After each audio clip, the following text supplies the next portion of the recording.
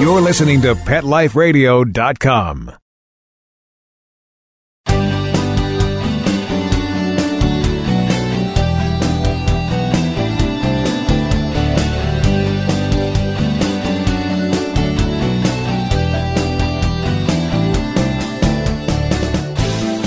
Welcome to Max A. Pooch's Awesome Animal Advocates on the Pet Life Radio Network. This is the unique show where each episode is focused on an animal advocate whose work helps improve or save the lives of animals and makes our planet a better place. I'm Keith Sanderson, creator and host of Awesome Advocates and the sidekick of Max A. Pooch, the canine champion for animals and the environment. Our guest today is Dr. Alice Villalobos. Dr. Alice is a past president of the American Association of the Human-Animal Bond Veterinarians. She is a pioneer in the field of cancer care for companion animals and a founding member of the Veterinary Cancer Society. Dr. Alice is a leader in writing and lecturing in the rapidly growing field of veterinary oncology and end-of-life care.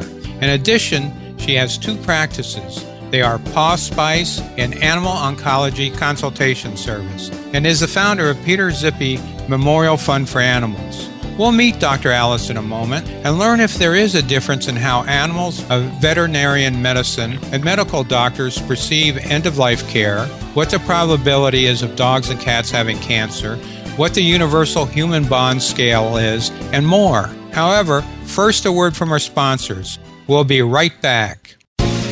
We'll be right back, right after these messages. Stay tuned.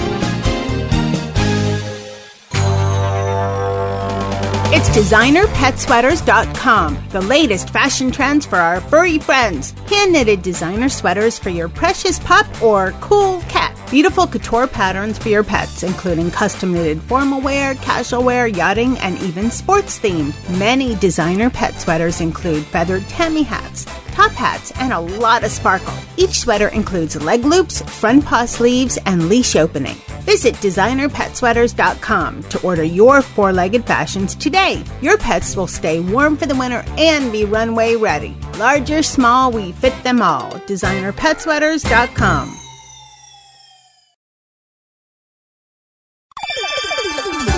Let's Talk Pets on PetLifeRadio.com.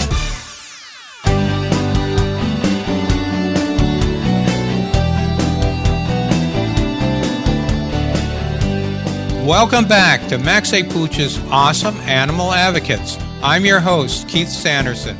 Our guest today is Dr. Alice Villalobos, a leader in the rapidly growing field of veterinary oncology and end-of-life care.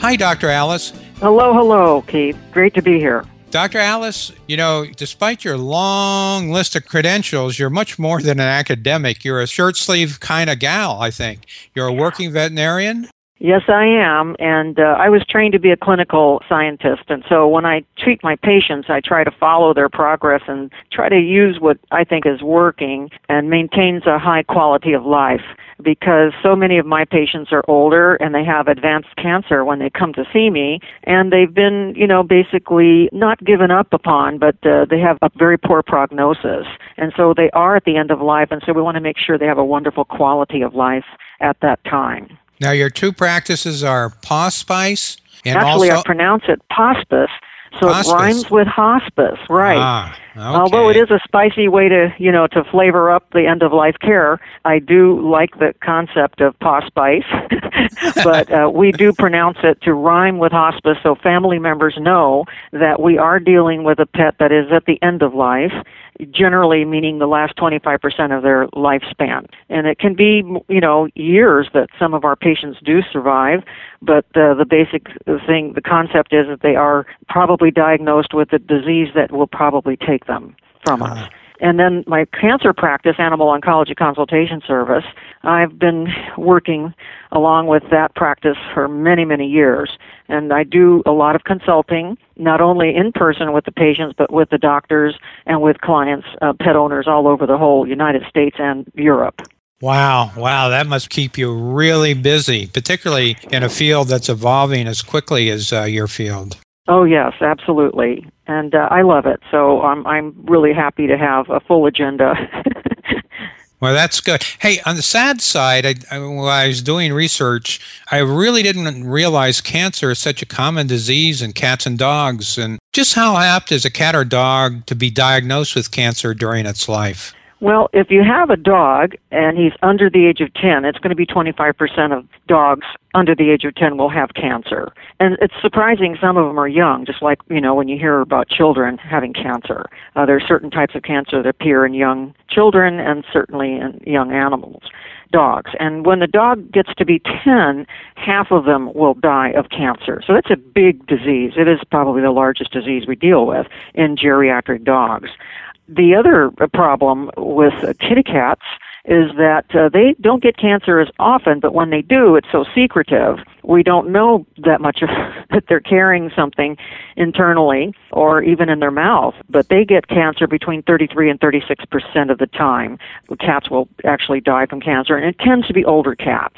In the old days when we had leukemia virus pretty rampant in the country, and we used to see a lot of young cats with lymphoma, especially inside their chest cavity, thymus, and lymph glands, and we don't see that much anymore. We see older cats that have more clandestine cancers in their gut from lymphoma, intestinal lymphoma. Is this rate on the increase perhaps because diagnosis is better, You bet. Okay. Bet. We're getting much better at diagnosing. We have non-invasive techniques to find tumors. Ultrasound is one of the most important ones. Of course, diagnostic X-rays have been around for a long, long time, more and more used. Ultrasound, now we have CT and MRI scans, and so we're very fortunate to have the ability to look inside of a pet without having to open them up. I have a question, and I think it's maybe one that a lot of our listening audience might have, is I have a black lab Max, and he has what our vet diagnosed as a fatty tumor. We call them lipomas. They're full of lipid fat, and they're benign. As long as you ask your doctor to take a sample, it's called a fine needle aspiration, and the doctor just looks at it, and if it looks real greasy, the doctor doesn't even have to look at the cells under the microscope. But if it looks different than just pure grease, we like to look at the cells. I personally will stain the cells myself and look at the cells to see and make a determination if it's something abnormal or atypical or malignant. So 1 in every 5 lumps that looks and smells and feels like a fatty tumor is not. Wow. So that's why you want to have that sampled. Okay. Now, would you suggest as soon as one notices it, or could one wait? Yeah, because, as I say, it's a 20% chance that it's not a nice guy. Ah, okay. Yeah, those are pretty high odds when you're talking about the comfort and the life of your companion, animal companion. The most common tumors that we see in dog skin is mast cell tumor, and it's an allergy cell. And it is the biggest killer of all dogs of the skin tumor variety. And so because they get away with I would say murder, because they kind of look like fatty tumors many times, they can even be present for 2 or 3 years before they get nasty. We like to make sure that the lump you're looking at is not a mast cell or the other typical cancer. It could be, it's called a sarcoma. And that's a connective tissue tumor. So lumps and bumps need to have a fine needle aspiration. We call it F as in fox, N-A, F-N-A, fine needle aspiration. Well, that's good to know, because when I found the one on Max, I was like, wow, what is this? And took him in, and he was given a clean bill of health. Did your doctor do an F&A? Yes. And, very good. I'm glad to hear that. And I just worry, now, if they get lipoma, are they apt to get other lumps or not? Well, Labrador retrievers form lots of lipomas. I mean, I know some labs that have 15 or 20, and some of them are quite large. And we don't recommend removing them unless they get in the way of the dog walking or if they seem to be bothering the patient. Okay? We just don't recommend removing them because it's unnecessary surgery. But if you're having the teeth cleaned or another procedure done that requires anesthesia and you want to take a fatty tumor off, that's okay. But I just don't recommend, removing every fatty tumor that appears because they're just so common. Okay? Okay, that's a relief. Now, you mentioned earlier about cats not showing pain, but I think dogs can be pretty stoic too. And dogs show pain in different ways. They'll, like if they have a lame leg, they'll lift it up, and people don't think that they're in pain because they're still wagging their tail. I've had people walk in with their dog to see me that has bone cancer, and I say, this is the most painful cancer there is, and they say, oh, he's not in pain. And yet the dog is walking on 3 legs. And so we don't interpret pain properly from the signals that we're getting from our cat or our dog. I think many people are very sensitive to their pets, but I want all your listeners to know that we can do a much better job. Cats get kind of crumpy when they're in pain. They'll be withdrawn, quiet, still. Maybe they don't jump up on the couch like they used to when they have arthritis pain. Dogs may not climb up the stairs like they used to, and you just think, oh, they're being lazy. But what it is they have pain, and they can't do the things they used to do. Now, what if I'm one of those people whose dog had bone cancer and was limping, and I bring them in and find out it's quite advanced, and I imagine then there's a feeling of guilt from the human about not recognizing it sooner. What do you say to them? I see this daily, Keith, and I think it's a great question. We naturally want to blame ourselves, for anything, and especially if our beloved pet has a disease or a condition that we really didn't see the signs. I mean, the signs might have been there, but we really didn't say, oh, this sign equals a visit to the vet. Okay? So many times people have told me, oh, I saw a little bit of blood. Oh, I saw the stool was not a normal shape. Oh, I saw her straining to, urinate or defecate. Oh, I saw her fussing with that lump, and of course the idea, oh, I thought it was just limping. I thought he was just limping. Oh, I smelled bad breath on the mouth, and oh, I did see some saliva. And sometimes a month goes by because, we all have a busy life. I mean, everybody's just crazed right now, fighting the freeway to get to work and then trying to get home and make dinner. And life is really challenging. I'm always surprised when people make it in to see the vet with their dog, or their cat. It's truly, I appreciate the human-animal bond that people have with their pets because it is a sacrifice to come and see the doctor with an animal. But when we feel guilty because we missed a sign, or even when pets don't give us a sign, like just the other day, one of my wonderful cancer patients collapsed. At the emergency room, it was discovered that there was blood around the sac, in the sac that surrounds the heart. It's called the pericardial sac, and it was filled with blood. And that is all we got. There was no sign. I had seen this dog and listened to her heart frequently in the last 3 months because she had another kind of cancer. She had mast cell cancer, and we were treating that successfully. But what she had was a tumor on her heart, and it hemorrhaged. And it's called hemangiosarcoma, which is a very common cancer of large dogs, especially German Shepherds and Labradors. And it usually appears as a tumor of the spleen, very occult, very quiet. No one knows it's there. And how we get to recognize that cancer is when the dog passes out. Usually they pass out because their spleen ruptured from this large tumor. The cancer itself is a blood vessel cell walls, okay? Cell wall of blood vessels. So it's loaded with blood. It's very friable, meaning that you can just touch it and it'll break. And every dog that grows one of those, it's like a time bomb waiting to happen because when it ruptures, typically the patient will lose 10 to 15 to 20% of their blood volume into the belly if it's in the spleen or into the pericardial sac if it's on the heart. And there's no warning. The only warning we have is if we go into our veterinarian about every when they're older, the pet, the better, the more often, every 3 months. But if he's over the age of 9, we recommend going in every 6 months.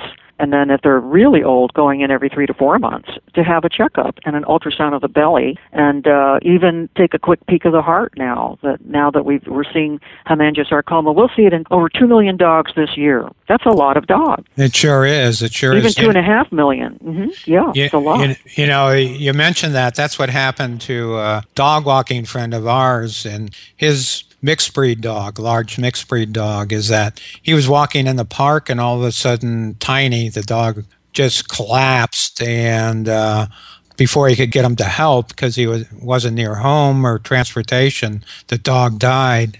There you go. And that's all he got. He might have said, well, he was just a little sluggish. My own dog, I had a beautiful 11-and-a-half-year-old purebred Australian Shepherd named Alfie. He was 11 and a half, did his normal thing. Looking back and really trying to titrate, where did I miss my own dog's signs?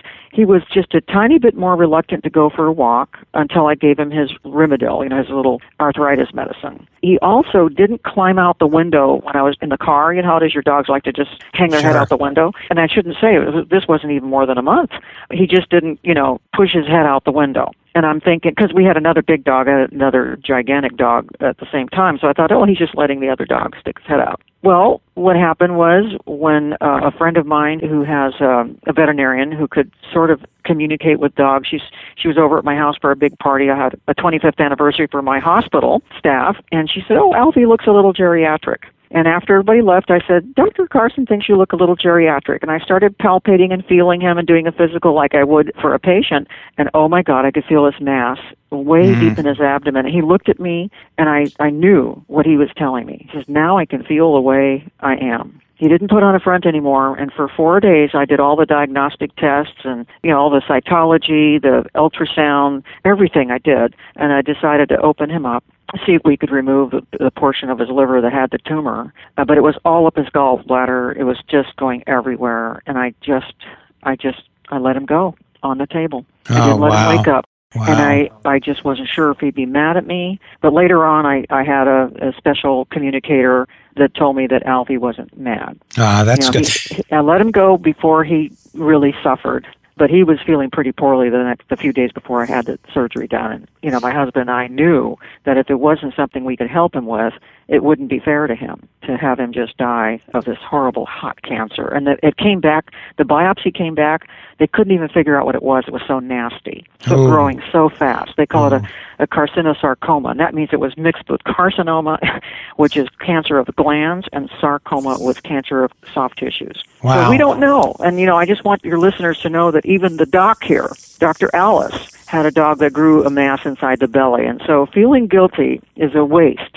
But what you could do is be interested in having your doctor take a good look inside of your old aging animal.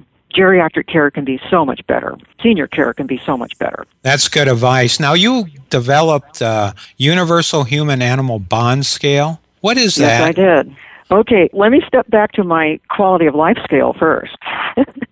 I don't know if you ran across that. I am more famous for the quality of life scale that I developed in 2004. It went viral all over the world, and it's available on my website, and people use it to help them make decisions about their ailing pet to improve this criterion or that criterion. I named 7 basic important criterion that we need to work at when we're going to take care of a pet in its final journey in the end of life.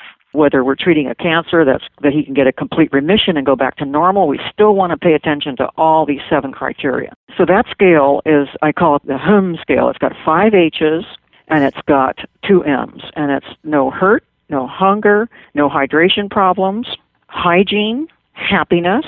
Okay, and the 2 M's are mobility and more good days than bad days. And we score those 0 to 10, and we want to have at least 35 on that scale. And we always want to shoot for 50 to 70. And so people have been able to really help their pet. And my belief is if we can improve any one of these things where they're failing in by 30 to 50%, the quality of life can be restored.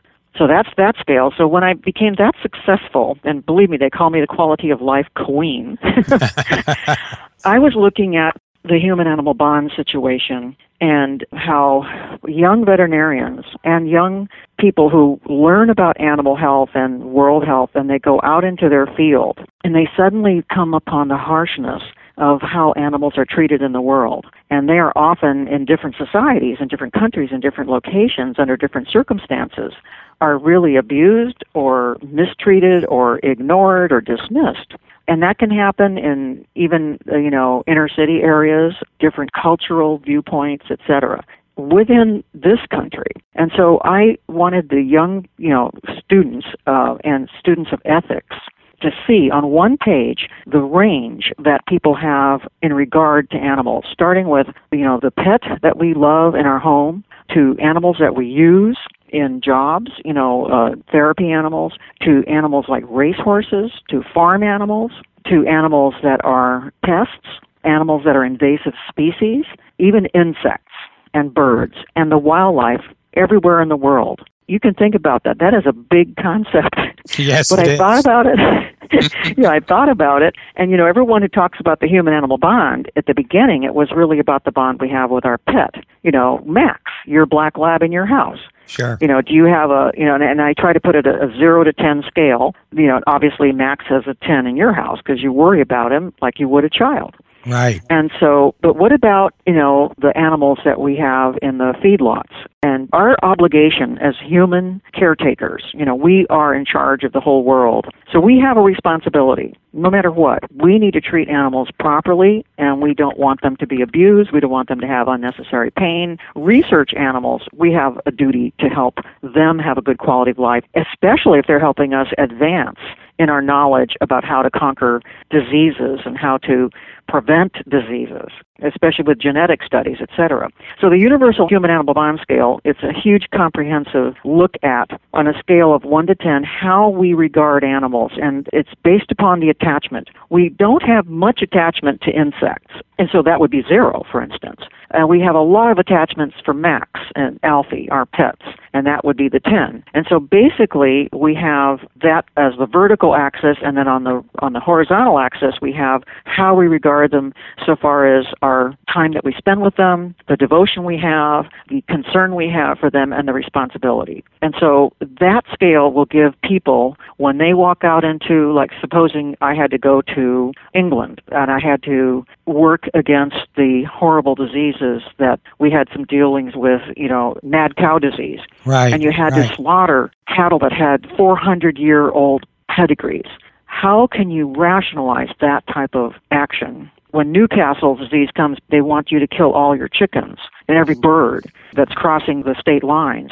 And when hoof and mouth disease and blue tongue, there's a lot of diseases that we control by slaughtering the animals that could harbor the disease. And now we're looking at Ebola in humans, and, I don't want to bring that in because I didn't put viruses in the animal bond scale. But, you can imagine how veterinarians are highly trained to help the whole world. And so that's what I was trying to do to help with the Universal Human-Animal Bond Scale, is to show in one page how we relate to species of animals. And then we also, can look at that for ecology and environmental health, because if we keep the environment healthy, the animals are healthy. So everything that we do so far as preserving our environment and keeping water clean is going to help the Universal Human-Animal Bond Scale. So it's quite comprehensive. It sounds it. Now, we're talking about bond. Let's go to the number 10, Max and me, or someone who has a family that has a bond with their animal. How do you respond to those in society who may scoff at that family when they have a loss of a much-loved companion animal by saying to the grieving human, it was only a dog or a cat that died, what are you so bummed out for? How do you respond to that? That's such a great question, Keith, because I deal with grief every day. I ask, my clients, my families are my clients, the pet is my patient. So veterinarians are a lot like pediatricians. And when one of my patients dies, I play more than just the pediatrician role model. I'm often the person who makes the arrangements for their funeral, their burial, their cremation.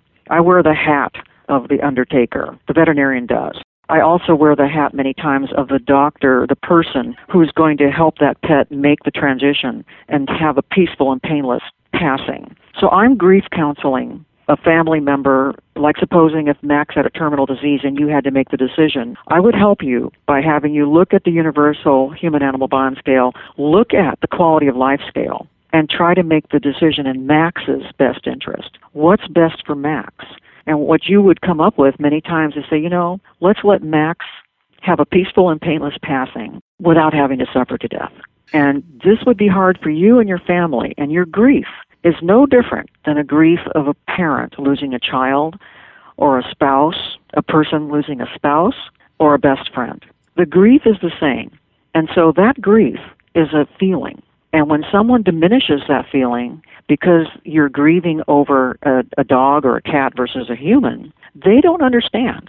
the relationship that you had with that dog, with Max. They didn't see the beautiful moments of joy and spontaneity and laughter and pleasure and sports. Our animals, horses, dogs, cats, birds, they bring a tremendous amount of personal joy to our lives. And when that bond, that relationship is ended with that particular animal, we should grieve. If we don't grieve, we're not being ourselves. We're not being real. The most important thing I try to help people adapt to is to have good grief, the grief of pure sadness, and not to have the type of grief of guilt, woulda, coulda, shoulda, I want to blame somebody, because there's so much intensity in grief that if you don't grieve easily into the sad part that the relationship is over, it's called maladaptive grief. And we have people who get stuck in those stages of grief, the anger, the denial, those stages,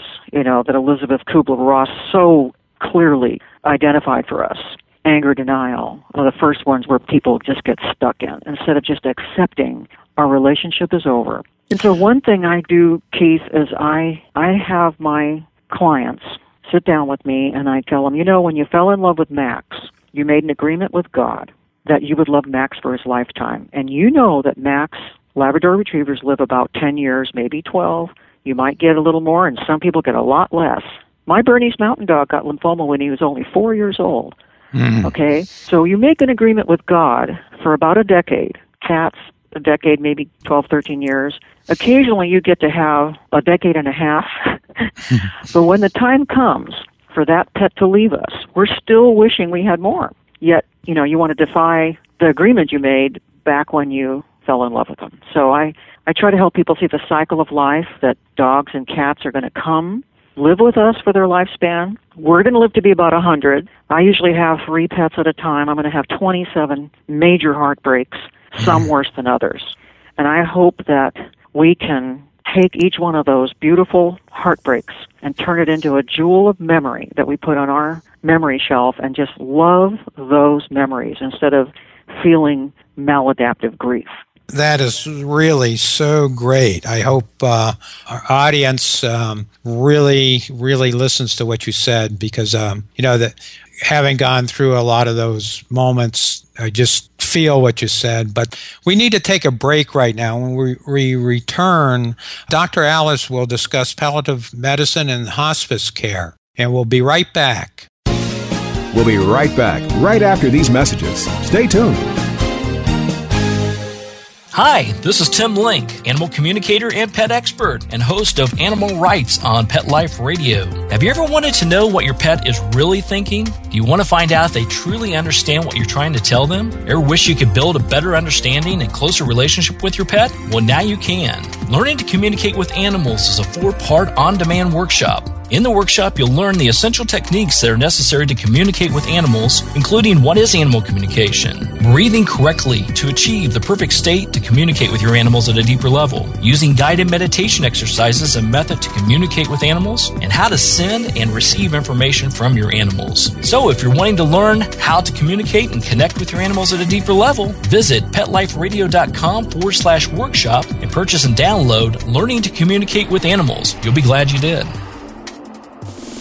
Hi, I'm Dana Humphrey, also known as the Pet Lady. I travel from coast to coast to pet trade shows and consumer events to scout out what the hottest, hippest, and most unique pet products are on the planet, bringing you tips and tricks from top veterinarians, groomers, trainers on how to safely travel and live happily with your pets.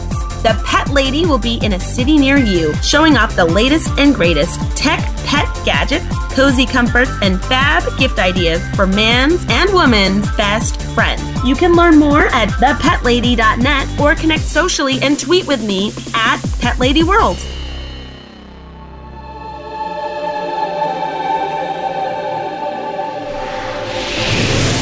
Hi, my name is Brent Atwater, and I'm the Animal Reincarnation Authority.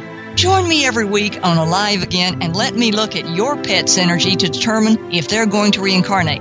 I'll be able to tell you when they're going to come back and what they look like. So send me your pet's photo and email me your question at brent@petliferadio.com. I'm looking forward to answering your questions on Alive Again.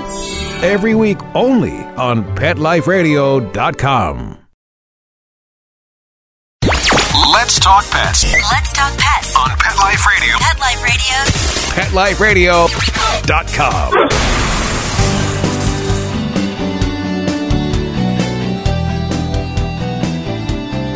Welcome back to Max A. Pooch's Awesome Animal Advocates, and our guest today is Dr. Alice Villalobos, who is a leading authority on palliative medicine and hospice care for companion animals. Dr. Alice, can you compare the attitude towards palliative medicine and hospice care in veterinary medicine and human medicine? I certainly can. In fact, I've written a paper that appeared in the International Journal of Ethics for Humans. In fact, I can give you the title of the paper and people can look it up. Please do. It's called Are Veterinarians Kinder Than Physicians at the End of Life? ? And then further on it said, Is hospice kinder than hospice? ? And the subtitle is A Veterinary Oncologist's Interprofessional Crossover Perspective of Euthanasia for Terminal Pet Patients. And so your question's really a good question, Keith. And let me ask you, how much time do you think passes by between the time a physician prescribes hospice to their patients and when the person passes on in human medicine? Gee, I don't know. Probably a couple weeks, I'd think, at least. Maybe a month. 3 days. 3 days? Yep. That doesn't give anyone even time to prepare, really. Right. But that's what's going on in human medicine. Very sad. The ones you hear about are the ones that have been enlightened, the ones that get hospice within 3 to 6 months before they die. But it's 3 days, the average, wow. which is, kind of embarrassing. And I'll tell you what happened because of this. It's because insurance in human medicine decided that hospice would not include treating the primary condition, the primary disease. Hospice was equivalent to giving up. And so physicians wanted to write that off because, we're a warrior society, right? We want to fight. Sure. That's normal. And so in human medicine, we thought that hospice was giving up. So people would have referral to hospice 3 days before they die. So a new branch of medicine came up called palliative care or palliative medicine. And they're trying to re-educate physicians that we want to take care of the symptoms, which is what hospice wanted to do, take care of the pain and make the patient comfortable. Sure. But palliative medicine was born in 2006, which is not so long ago. It has 10 subspecialties as its parent subspecialties, okay? And they will take care of the symptoms. And during palliative medicine, the primary condition can be treated. So if a person has cancer and they are at the end of life, their cancer can be treated, but they're also getting the palliative medicine, the palliative care that hospice originally wanted to provide for patients, and that is to comfort them. If they're nauseous, take care of the nausea. If they're painful, really give them, expert pain management. If the person can't walk, they want to have rehab therapy or somehow facilitate their ability to move, etc. So whatever condition that the person was suffering from, even mental fatigue, depression, they would be treated. And that's what hospice was trying to do, with their counselors and their kindness, to address all the soft things. Sure. In human medicine, the oncology and the, end-of-life physicians, the internists, if they're treating cardiology patients, for instance, they often were not able to comfort the patients because they had the next one in line that was just as, a heart failure too, so they just gave them all their heart medicines and sent them home. But if they were in hospice, they would have been more comforted, but then, hospice insurance wouldn't let them have their primary doctor. So that's the trap that happened in human medicine. In veterinary medicine, we don't have those traps.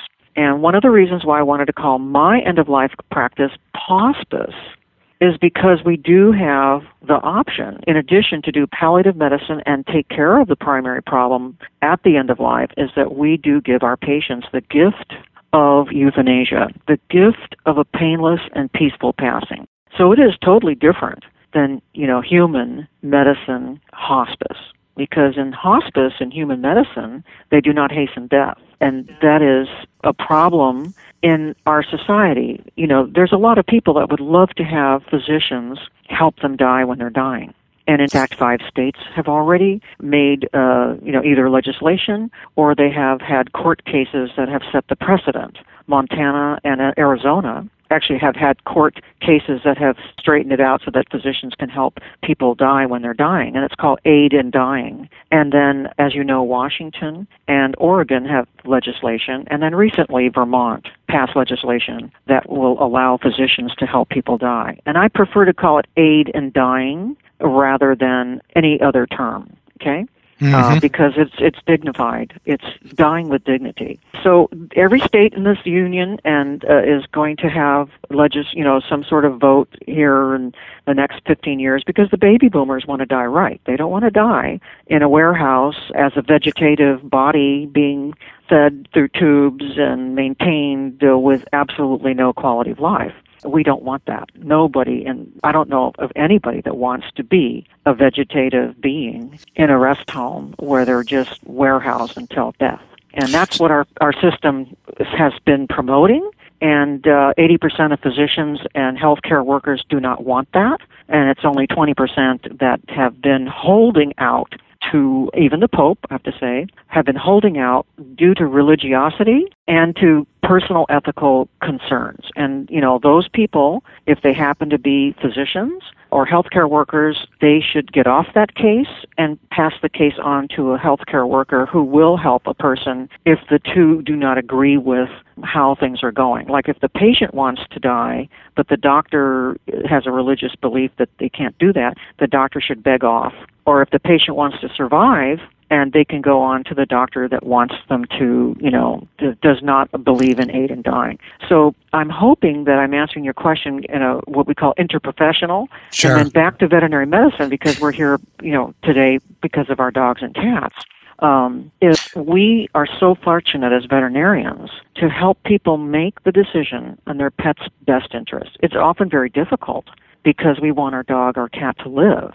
But we also know that life is not worth living if there's no quality of life, or if the quality of life is so to the point that the pet has no joy, no happiness, if the cat doesn't purr. I mean, we don't mind if, a kitty cat or a small dog can't move because you can pick them up and help them. But if you have a Great Dane that has bone cancer and arthritis and he can't move, that's really hard for people. So every criterion on the quality of life scale is really relevant depending upon the patient. But if they're dehydrating and starving, because they can't take nutrition and you can't put a feeding tube in to help that pet enjoy life and stay hydrated and stay properly fed, and if you can't control the pain, the pet gets depressed and then they get frustrated because all they see, an animal's psyche, is now, this moment.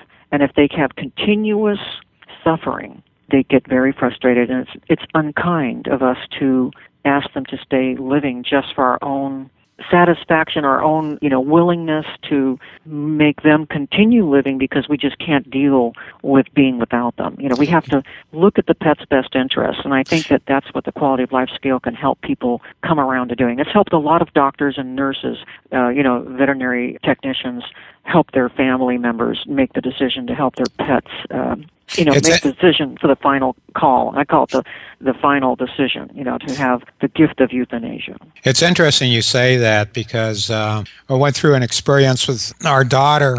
Her dog, Mia, was 13 and old. She was she was a Border Collie mix. So that's Mia? Mia was the collie? Yeah, Border Collie. What's your daughter's name? Christine, okay. And anyway, she, this dog had meant a lot to her. She had found it. It had been a stray, and she had taken it to the pound, and they were going to put it down, and she came back and rescued it, and it lived with her all through college. She went camping with it. Long story short, now it's time, and so I went with her when it came time, and she just couldn't do it. And my question to her is, why do you want her to live, for Mia or for Christine? And that really helped, put that in a perspective. It does. And, when Christine made the decision, she had to be the person that said it was okay, and you're just trying to help her go through the logic of why you're letting Mia go. It's because Mia was going. dying. She needs to go because her life was not worth living for Mia. And although Christine would have probably wanted another hour, another day, another week, there are books that pet owners have written, just one more day, just one more month. We want them to live because when they're still alive, we feel that we are hanging on to that treasure, that whole treasure of the whole pet's life. But the fact is, the pet's spirit is in a body that's worn and going. And we have to let that spirit leave the body and remember that spirit in our heart and always keep that memory alive. And what I recommend is write a story. Write down who was Mia in Christine's life. Who was Mia? Who were her friends? What did she mean to everybody? Obviously, Mia was Christine's companion. You know, she went college camping with her, through college, through everything. And that's who Mia was. And that's where she would wrap Mia up again as a beautiful jewel in her memory box. And you close that box just like you would close the last page of a book, remembering what a great book that was. When you look at the beautiful flowers that bloomed and you know they're going to wilt, you just let them go. Like the clouds, you look at them and you let them go. And then you go on and stay in present time and create new memories, new relationships. You know, talking to you and looking back, my relationship with the veterinarians, the doctors who I was their client. You know, one thing I missed, and maybe that's because I'm older and you're a new way of looking at things, but I guess now I'd ask the veterinarian just what could I expect if I had to bring in Max to be, you know, to end his life. Because my experience has been sitting on the floor crying my eyes out, you know, with the dog in my hand, you know. It's in lap. It was a cold experience, and I'm not saying the doc wasn't unfeeling, but I don't think it was trained maybe to be sensitive as what you're talking about. I have to totally agree with you, Keith. Even to this very day, even though I've written chapters, books, I've spoken, I've presented, I still hear how insensitive and how cold that procedure of euthanasia can be at veterinary hospitals and emergency facilities. Here is how I have envisioned the perfect high-quality death for a pet, the high-quality gift of euthanasia to help the pet die. The first thing, you can bring the pet into the vet hospital, or you can have a doctor come to your home. And never, ever would I want that pet to leave your arms, okay? So, because it's called the bond. Okay, in a lot of vet hospitals and emergency rooms, they take the pet away from the family and go put a catheter in the vein to the pet. Now, so often, those little pets are so sick and their blood volume is low. It's called hypovolemia. They don't have a vein that the nurses can find to put a catheter in. So there's some struggling. And that's really sad for the last few moments of life. Sure. This is standard, and I'm sad about that. And I have lectured against it. I do not think that's a good idea. What I like to do is give that pet, while they're in your arms or just sitting on the floor, an injection that will make the pet fall asleep, a sedation, just to relax everybody. It's a two-step procedure, in my opinion, okay? The first step is everybody relaxes when the pet relaxes, right? Right.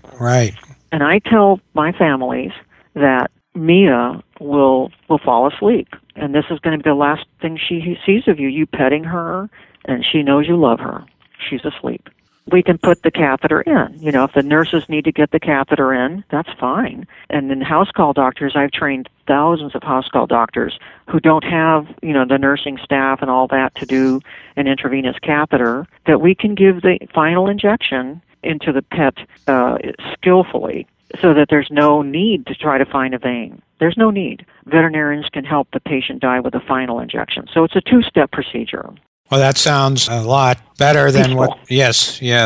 Now, I have a question, and it's a question I ask each of my guests, and that is, with so much human misery and suffering in the world, how can you justify spending time, energy, and resources advocating and caring for animals? Well, that's a good question, too. And that question was asked me by a very famous Los Angeles Times reporter named Jack Smith, and I didn't know who he was when he came to interview me before I had a big fundraiser for the Peter Zippy Fund, which we'll talk about in a minute. And he said to me, "Why are you taking care of animals when there's so much misery in this world? Same question you're asking.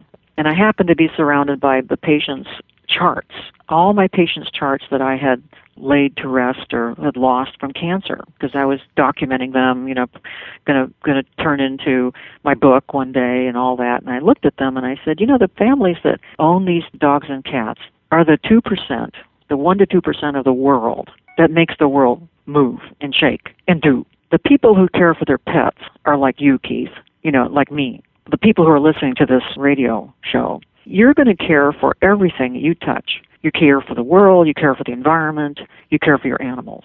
It's your standard of ethic. You would never not care for your dog because you're a caring person, and this is your standard. And veterinary medicine in the United States has a very high level of standard because our whole nation has a high standard. Not everyone can afford it, which is really sad, because it does cost money. And that's where I highly recommend pet insurance. And some of the best pet insurance companies, people should look at them. I like Pets Best and Healthy Paws and Trupanion. They're really great. And I would definitely tell you that when you care about the world, you care about your pets. It's just, there's no difference. Like, you could not have Max in your home, and Christine could not have Mia without caring.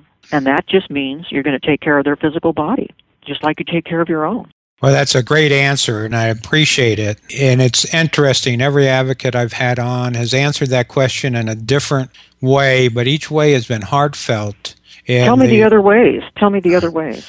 Well, there are different ways, but they all come down to the same. They'll be, you can't love pets and not love people, or you can't be for animals and not love the environment and be concerned about, the circle of life and everything. So it comes down really, even though the specific answers are different, the broad answer is very similar, because I think that's the only answer. It's who we are. Yeah. We are people who care, and whatever comes under our flock, we care for. And, that's the way it is. We're shepherds. Speaking of caring, and you mentioned the Peter Zippy Animal Memorial Fund. You founded that. Can you tell us a bit about this organization?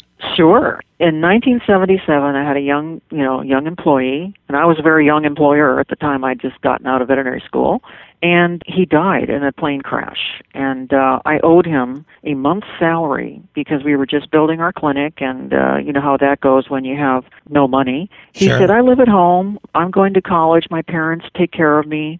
My financial worries I don't have. So why don't you just not pay me this month and go ahead and get the trees for the landscaping? So we did that, and we were planning our open house, and unfortunately, he died in a plane crash in the Torrance airport with 4 young people in an airplane. Oh, and, that's tragic. It was tragic. And I'm 26 years old. I think he was 25. I had gotten out of vet school, and he was a young man who decided a little later on in his life that he wanted to be a veterinarian. So I was really thinking Peter would go to vet school and then come and work with me in the future. I just thought he was going to be the cat's meow for his future. And suddenly, he's gone. And I had this check, and I was going to cancel the open house. And his parents said, no, Peter would want you to have that open house. That was the most important thing that he was talking about. So we had the open house. His parents came, and I presented them the check. It was $421. I'll never forget. And they said, oh, no, we don't want that check. We want you to do something special for the animals. And so what I did is I went down the next day to the bank, and I started a brand new account in his name because I knew nothing would be opening in his name after that. And his friends heard about what I did. They donated money. It just sort of grew into this fund. And then about a year or two later, we got a big donation of $1,000, and someone told me, you better make that tax deductible. So one of our friends turned it into a tax deductible 501c3 because we were taking care of all the sea animals, pelicans, seals, everything that was on the coastline. And Peter, when he was alive, he would go and pick them up and deliver them, and it was just one of those things that I always had this feeling I was going to give back because I was so grateful for my education at UC Davis. I went to local junior college, El Camino. I went to Long Beach State for my 3rd year, and then UC Davis. And I just felt, geez, here I am, a California girl. I got my education, and I'm going to give back. And it just so turned into the Peter Zippy Fund became that particular vehicle. And we have around 40 volunteers. We have fundraisers every year. We've adopted and helped animals, over 14,700 animals so far. Wow. Yeah, we have a great group, and we continue to help animals, and we're helping the overpopulation problem. Most of the animals that we are able to place at the beach area are cats, and our group will help find homes for dogs, but we work with other dog groups, but our group is basically cats and kittens, and we help spays and neuters and all that. Our organization, my clinic, has recently become a VCA Coast Animal Hospital. I used to have the clinic called Coast Pet Clinic. In 1998, I sold the practice to VCA, so it's called VCA Coast Animal Hospital, and that group will do spays and neuters for greyhounds and other dogs and cats from several other organizations that do adoptions. Where can I find more information on the website? Well, for my hospice is PAWSPICE. That's the .com. Right. Okay, so hospice.com, and then the Peter, and that's ZIPPI fund.com. That's peterzippyfund.com. And at those two websites, you'll find everything. The quality of life scale is at hospice. Universal Human Animal Bond Scale is at hospice, and a lot of articles about different kinds of cancers and end-of-life care that we spoke of. And my article about our veterinarians kinder than physicians, it's on that website as well. And then Peter Zippy shows the critters who are available for adoption, mostly cats, and talks a little bit about how it started. Well, that's great. You know, I could keep on talking with you for a long time. What you have said is just so insightful and moving. But you're welcome. This has been great, but we've run out of time. And I want to really thank you so much for taking your time to join us and sharing with us interesting and insightful information. You're so welcome, Keith, and I'm hoping that your listeners and readers, because they will be reading material, will feel that this interview has been helpful to them, and I'll be happy to come back again if you have further questions. Well, I'd love that. Maybe we can do a catch-up on what you're doing or what has changed sometime down the next few months. And Max A. Pooch gives you 5 big tail-wagging woofs for what you do. Oh, great, Max. Because he knows your work directly saves the lives of dogs and cats. Thank you. And I want to thank Mark Winter, executive producer and co-founder of Pet Life Radio, and the sponsors who make this program possible. And please join us for each and every episode of Max A. Pooch's Awesome Animal Advocates. And be sure to tell your friends about us. Remember, until we meet again, when you do a good thing for animals, you help to make the world a better place. Let's Talk Pets, every week on demand, only on PetLifeRadio.com.